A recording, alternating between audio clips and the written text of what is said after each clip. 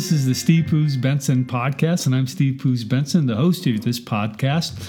You know, the purpose of this podcast is to allow me the place to explore different thoughts and ideas about life, about spirituality, and the purpose of life. Everything from recording some of the sermons that I've preached, doing sermonettes like what I preached on the last podcast, and then sharing with you different interviews of people that I find interesting. And that's what I wanted to do. I wanted to do an interview today with someone who I have a lot of respect for, someone I've known for several years here at Columbine United Church. I consider him a friend as well as a church member, and that's Todd Rice. Todd, it's good to have you here today. Thanks for joining me. Thanks, Steve. It's great to be here. So Todd's got an interesting story, and I just want to kind of dive into the interview and see where it goes. So, Todd, tell us a little bit about your business, that you are a very successful businessman. Tell me about your work. You know, I've been a realtor now for over 23 years. About the only thing I'm qualified to do is real estate. My father was a realtor for 45 years. Wow. And he's the one who got me into the business. And I was blessed to have a business with him and be partners with him for 4 years before he passed away of prostate cancer. Wow. But we used to play golf once a week together, and we used to sell a ton of houses together. So it was awesome. So he taught me everything I know about real estate. So, I mean, you're a very successful businessman. What's the key to your success? You know, I think that the key to my success is that I found a career where I can focus on helping other people.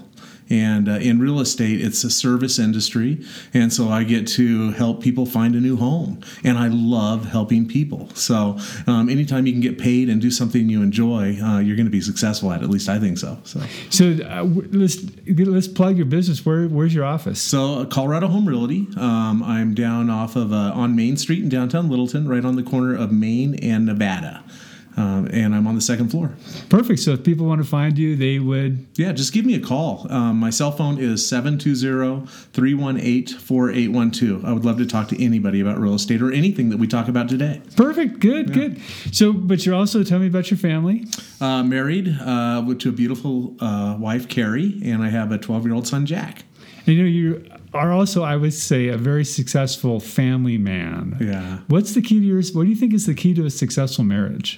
You know, that one I'm still working on. But you know, I think that Carrie and I, we understand each other, and we give each other enough room to make mistakes, and we understand when we make mistakes that we're there to help each other through them. You know, we don't hold grudges. Carrie and I rarely ever fight, and we love each other. You know, we have our priorities straight. You know. And between all of it, you know, is we have God in our lives, you know, and that's what keeps us together and keeps us peaceful.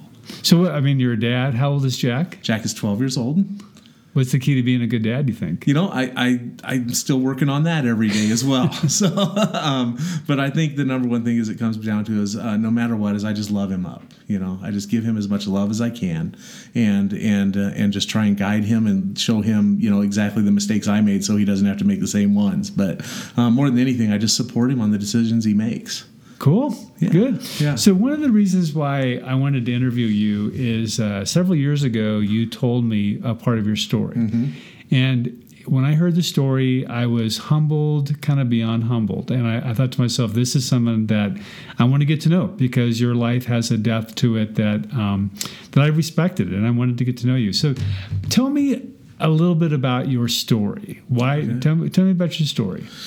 Well, I mean, I was, as I said before, my dad and I were best friends, you know, and I was raised by amazing parents who gave me anything that I possibly could ever want. They probably gave me more than they should have, to be honest with you. I consider myself spoiled rotten, you know, but you know, and I know where you're leading, but you know, I when I was in I've always had an issue with alcohol and drugs, and going into my college years is when things really started getting out of control, you know, and that's when I realized that I was addicted to drugs and alcohol. Wow. So it goes all the way back to How old are you now? I am 52 years old. 52 years old. Yeah. And so you were quite a journey working your way through your older adolescence, young adulthood.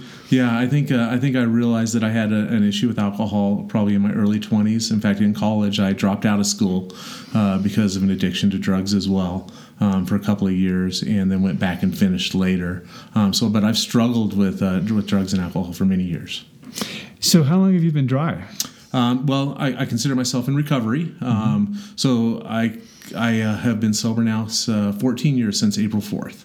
So I have a great sobriety date of April 4th, 2004. So 4404 wow. is the day I got sober. Yeah, that's really cool. So just a few weeks ago, you had your 14th anniversary. Just celebrated my 14th anniversary of being sober. Yes. You know, I'm very, very proud of that. I think that's awesome. Thank you.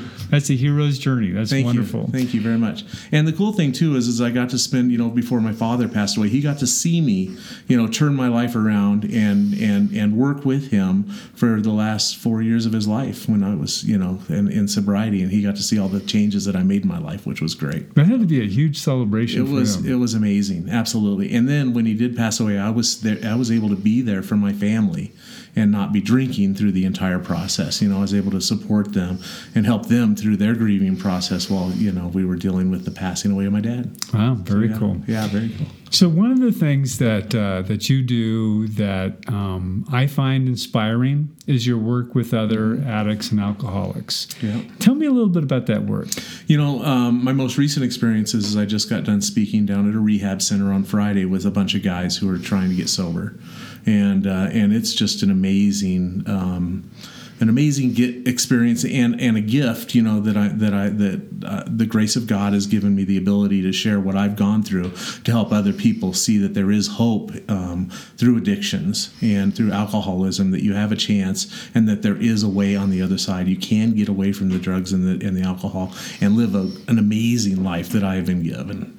So you kind of come to people in the middle of their darkest hour, and you try to be a ray of hope? Yeah, any time that somebody reaches their hand out for help, I want to be there, and any time that somebody asks me to share my story, I need to be there. I need to be there to show that, I was literally living on the streets at one point in my life. I had this old beat up convertible Mustang that I was sleeping in the back seat down on Colfax, and it was the lowest point in my life, and I'll never forget. I mean, looking at you, no one would ever know this about you. Here you are, this over-the-top, vibrant, successful businessman, a successful husband and father, and to know that your life was tanked. Yeah, it was on tanked. The street. It was on the streets. Yeah. And I will never forget that and I'd been trying to get sober for years at that point in my life, and I'll never forget walking down the streets, and I was in tears, and I was at a complete devastation, incomprehensible demoralization is what I like to say. I was there. Incomprehensible demoralization. Yes, and so it was just beyond imagination. Beyond imagination, wow. And I will never forget. I had tears coming down my face, and I was a mess. And I'll never forget walking down Colfax, and a man walked up to me and said, and it was amazing because the guy was dressed in all white, in a white jumpsuit, from head to toe. Wow. And he looked at me right in the eyes and he said, "You don't have to feel like this anymore. You don't have to live in pain like this anymore." And he took me to a meeting, and I've been sober ever since. Going to meetings. Yeah. And the funny thing is, I've never seen that guy again. Wow. I know. Amazing, right? Would you say that was, now this is me kind of projecting, but I'll kind of go for it. Was that an act of God? Absolutely. Absolutely. If it wasn't for God and me connecting with a higher power, I wouldn't be sober. I probably wouldn't be alive today. The only reason, because I tried getting sober many times I once tried getting sober through a hypnotist, and it didn't work. I tried all sorts of means, I tried just drinking beer, instead of the hard stuff. I tried 100 different directions of getting sober, and nothing ever seemed to grab for me. I always seemed going back and hitting bottoms after bottoms after bottoms. But it wasn't until I got into a recovery program where I worked at 12 steps that I got a God in my life. And once I accepted that there was something else out there that could fill this hole in my chest that I kept stuffing with all these outside things, and just fill it with this God presence in my life, that I was able to stay sober. Wow. Do you think that that's a key for people now in recovery? But that when they're looking at recovery, that they have to find that same sense of God's presence? I don't think that there is one particular way that people can get sober. But for my personal experience, the way that I found that I got sober, that's the only thing that got me sober. Was I had to find a God that was going to be able to replace that emptiness that I had inside of me. Do you share that with other guys? Absolutely. Any chance other people, rather? Any time that somebody comes to me that they're having a hard time with their addiction or drinking or whatever it is, and they ask for help, I want to share exactly what I went through. I want to make sure they understand that I know what it's like to feel demoralized. And I want to let them know that there is hope, And I always say, I will never be a recovered alcoholic. I will always be an alcoholic for the rest of my life. I have that gene. I will never get away from that. But I have 100% recovered from a hopeless state of mind and body. I have hope in my life today.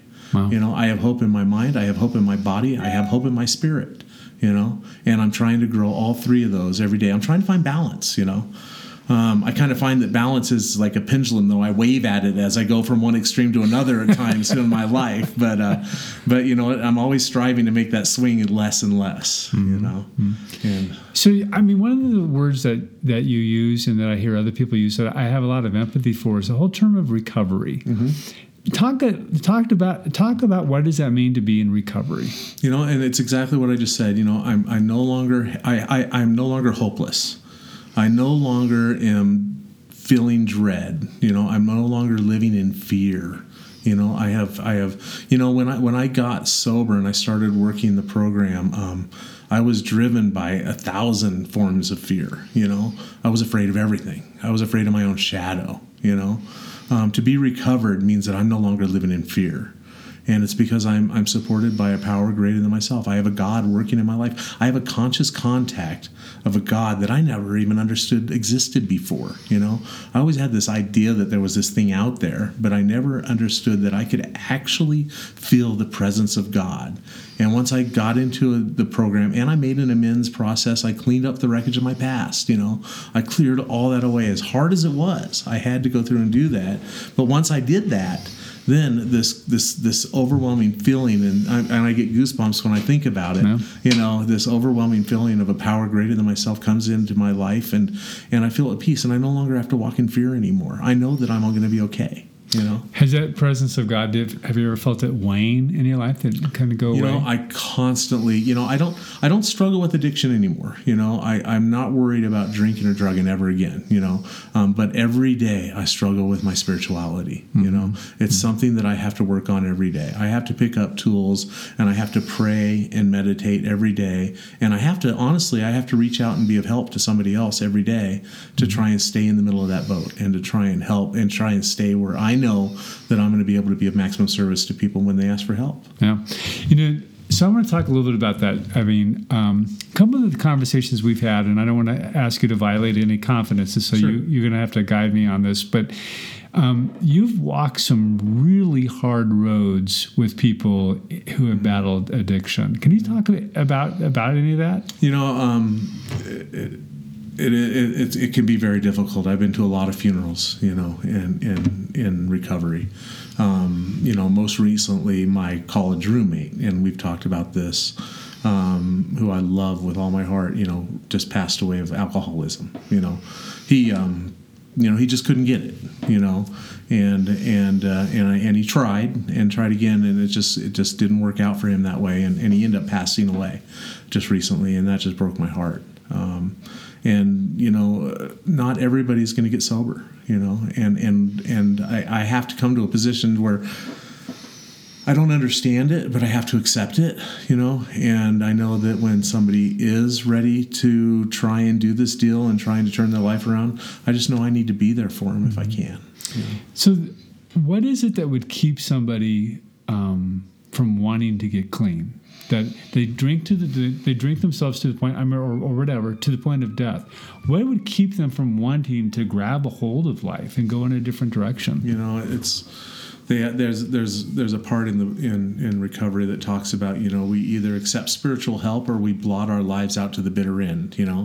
Wow, you blot your life out to the bitter end. Yeah, wow. Exactly. But if you're truly an alcoholic or an addict, when somebody asks you that question, what do you want? Do you want to live a spiritual life, or do you want to blot it out to the bitter end? As a true alcoholic will pause. Really? Yeah. Well, how bad of a bitter end are we talking? Is really? What they'll ask themselves. Absolutely. You get to a point, when drugs and alcohol take over your life to a certain extent that's your best friend. That's the one thing that you can count on. And that's the one thing that you lean to solve all your problems. And now you want me to give that up? Are you crazy? It's a hard decision for a lot of people. I mean, when you are wrapped in so much fear and you have the one thing that's going to make you feel good immediately, by taking one drink, you feel that instant ease and comfort comes over you. And you're being asked to give that up. It's not an easy decision for an alcoholic or an addict, Wow. And so, there had to be a heartbreak to watch your college roommate go through that pain. It broke my heart. It absolutely tore me in two. Wow.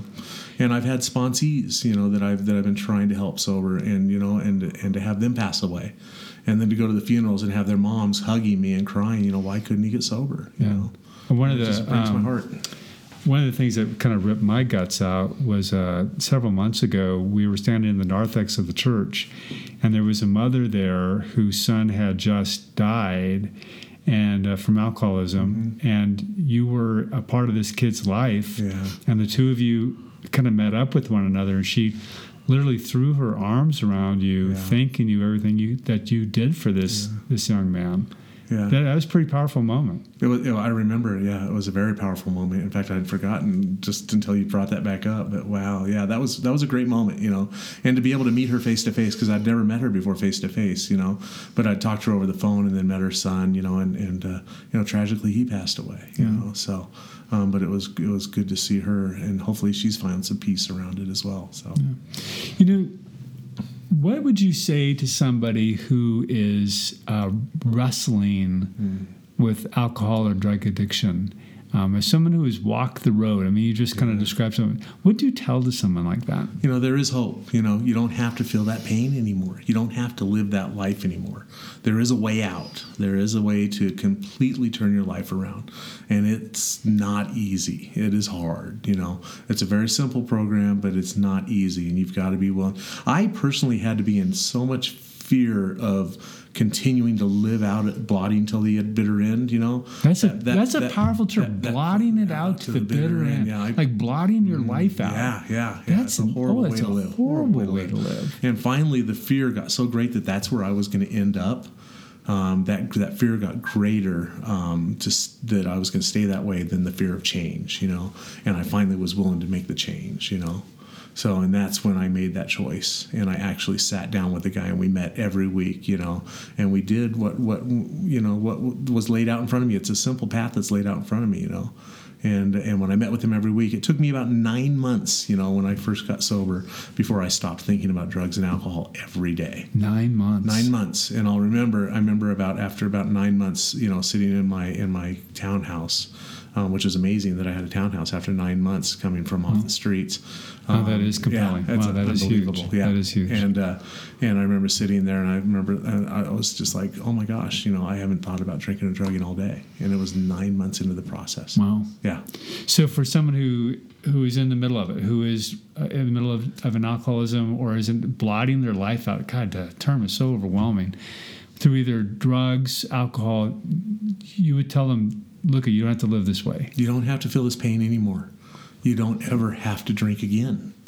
All you have to do is a few simple things. What are the few simple steps? Give us some concrete. What do they do? What do they do? The program talks a lot about there's a spiritual toolkit, that you can pick up, and that is going to meetings, talking to going to AA meetings, going to a meeting, and in a meeting of recovery, whatever that is for you, and talking to other people that have been through what you've been through. Like I said, call me. I'll get you in the right place. If anybody's listening to this that needs to, give me your phone number. Give me your phone phone number again? 720-318-4812. Okay, that's cool. Anybody, please call me. But I would say that, if you want to get out of this desperate position, call me, call somebody else who's recovered, somebody who's sober, and get to a meeting. I go to meetings as much as I can. I don't do it nearly as much as I did when I first got sober. When I first got sober, though, I was going to 2 to 3 meetings a day. Really? Yes. So it takes that kind of work. I mean, if someone's going to get sober, it's not something that they're just going to go do for like a 30-day recovery. It's something that they're going to take the rest of their life to commit to. After 14 years, I still go to at least 2 meetings a week. I still go to rehabs and I talk to guys that are struggling, and share my story. I still meet with my sponsor. I still sponsor people. I've entrenched my life in recovery. And it's actually it's a better life than I ever could have imagined.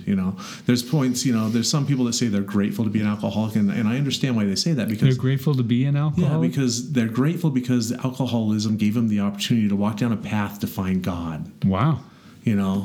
So it's a blessing if you look at it that way. Had I not been an alcoholic, would I ever have the ability to sit with my pastor and talk about God over a podcast? I don't know if I would or not. But I know that because of what I had to go through, the pain and the sorrow, and still the struggles that I go through today, that I am forced to focus on a spiritual journey every day, that I'm able to sit down and talk about this openly. What's amazing to me was you just as you were talking, I was thinking to myself the number of people who just coast through life, right, and they don't think about their spirituality, they don't think about their relationship with God, and yet someone who, like yourself, is really engaged a really hard, painful journey, it becomes kind of the focus of their life, and so that becomes the gift, the double, or the what kind of, it's a double gift, a different type of gift that comes with alcoholism and addiction. Yeah. It is a gift, to be able to have a conscious contact with your Creator, and that's what recovery is all about. It's not about getting sober, it's not about stopping drinking and drugging or whatever it is, the whole thing is just designed so that you can have a relationship with God. Oh. And once you have a relationship with God and you get that connection, you don't ever want to break it again. And the one thing that's going to break it faster than anything is by putting drugs or alcohol in your body. Yeah. What do you say to someone who has a loved one who is destroying their lives with drugs and alcohol? What do you say? First of all, my heart goes out to them. This is nothing. This is a family disease. This does not just affect the person who is using and drinking. It affects everybody around them. I put my family through just hell. When I was actively in addiction, I would say, my first recommendation is surround yourself by people that are in the same situation. Mm-hmm. There's a program called Al-Anon, and I would highly recommend that anybody who's in that situation or has a loved one get to an Al-Anon meeting. Talk to other people that are dealing with people that, are in their lives that have addiction of alcohol or drugs, whatever it may be. Cool. One of the things that I've always loved about you is that you're a person who lives with purpose. I love the fact that you're really intentional about your life, that you're just not kind of willy-nilly going about your life, but you're really intentional about things.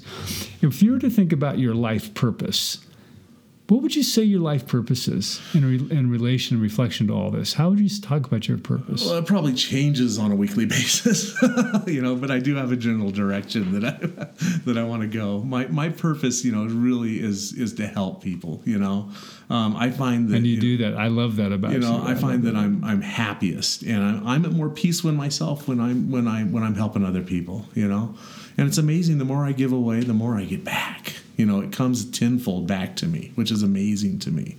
So I don't understand how it works, but for some reason, it just seems to happen that way. So your purpose is to give to other people? Help in any way I can, whether that's through recovery or even through business, even through my real estate career, any way I can help other people. I just love it, So that's the purpose, absolutely. One of the times in the wake of some of the losses that you had of loved ones, you and I talked one time, and you said, I don't know if I could keep on doing this work.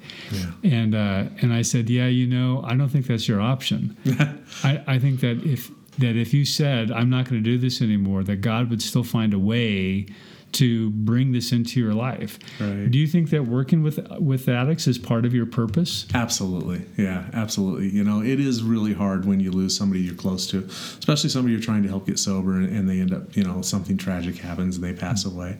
But absolutely, they say you find out your purpose as you go along through life, but absolutely, I think that working with other alcoholic and addicts is my purpose, So, I have this, so I wrote this book, Sent to Soar. Yes. And part of the premise of the book is that God sends us into the world to fulfill the divine purpose. Mm-hmm. Do you think that God sent you into the world to fulfill this divine purpose of helping other people? Absolutely. Yeah, I think it's very clear that God has put me here to help other people out, And also, I think a huge reason in being a father, God put me on this world to raise Jack too. That's huge. That's huge, and to love that kid up and give him every opportunity he has to have an amazing life. That's awesome. Yeah. That part of your purpose in life is raising your son. Yeah, exactly. And your sobriety has made that possible. Exactly. At my work, we talk about our whys. Why do we get up every morning and go sell houses? Why do we get up and make our calls and stuff like that? And I do that so that I have the opportunity to help people get sober and to help my son have an amazing life. Cool. And that's my why. And a little part of it is so I can also go out and have some fun and play golf. That's right. You're a big golfer, aren't you? I love to golf. You golf like somebody. You golf in the middle of winter, right? No, I'm a kind of a warm snob, guy. I like the warm weather, so I have a 50-degree rule. If it's below 50, I'm not going to play golf. But I love to golf. I love to ski, and I love to scuba dive. And these are all things that I lost in addiction, and then getting sober, I got to get them all back, which is cool, I think that's a great testimony to someone who's in the middle of battling addictions, that if you want to have a life, you're an example of someone who actually has a life. I love my life. You were in the lowest of the low. You were living on the streets in downtown Denver, in a car, sleeping in a car, and here you are now, a successful businessman, thriving business, a beautiful family, and you get to do everything that you love and want to do in your life. Yeah, I'm very blessed. So I knew when I started this podcast that I was supposed to interview you. I felt as though that God was telling me, you've got to interview Todd Rice as one of the first people that you interviewed. And I think maybe I now know why. That I think there's somebody out there who needs to hear this message. And I'm hoping that if this is you, and you're listening to this podcast, that you'll do something about it. Or maybe somebody that needs to hear this podcast, needs to hear Todd's message. Then I hope you share it. I hope you turn people onto the podcast. Todd, one more time, give it. Do you mind if people call you? No, please. Anybody, please call me. Absolutely. 720-318-4812. Anytime. Please give me a call or shoot me a text. Perfect. Anything you want to say in closing? Hey, thanks for having me. This has been a little nerve-wracking, but you've done great. But I'm really grateful that I got to do this, and I hope people all have an open mind when they hear it. So, good. Yeah. So this is Stephen Poos Benson bringing an end to this episode of the Stephen Poos Benson podcast. Thank you for tuning in, and we'll see you next time. We'll see you. Bye.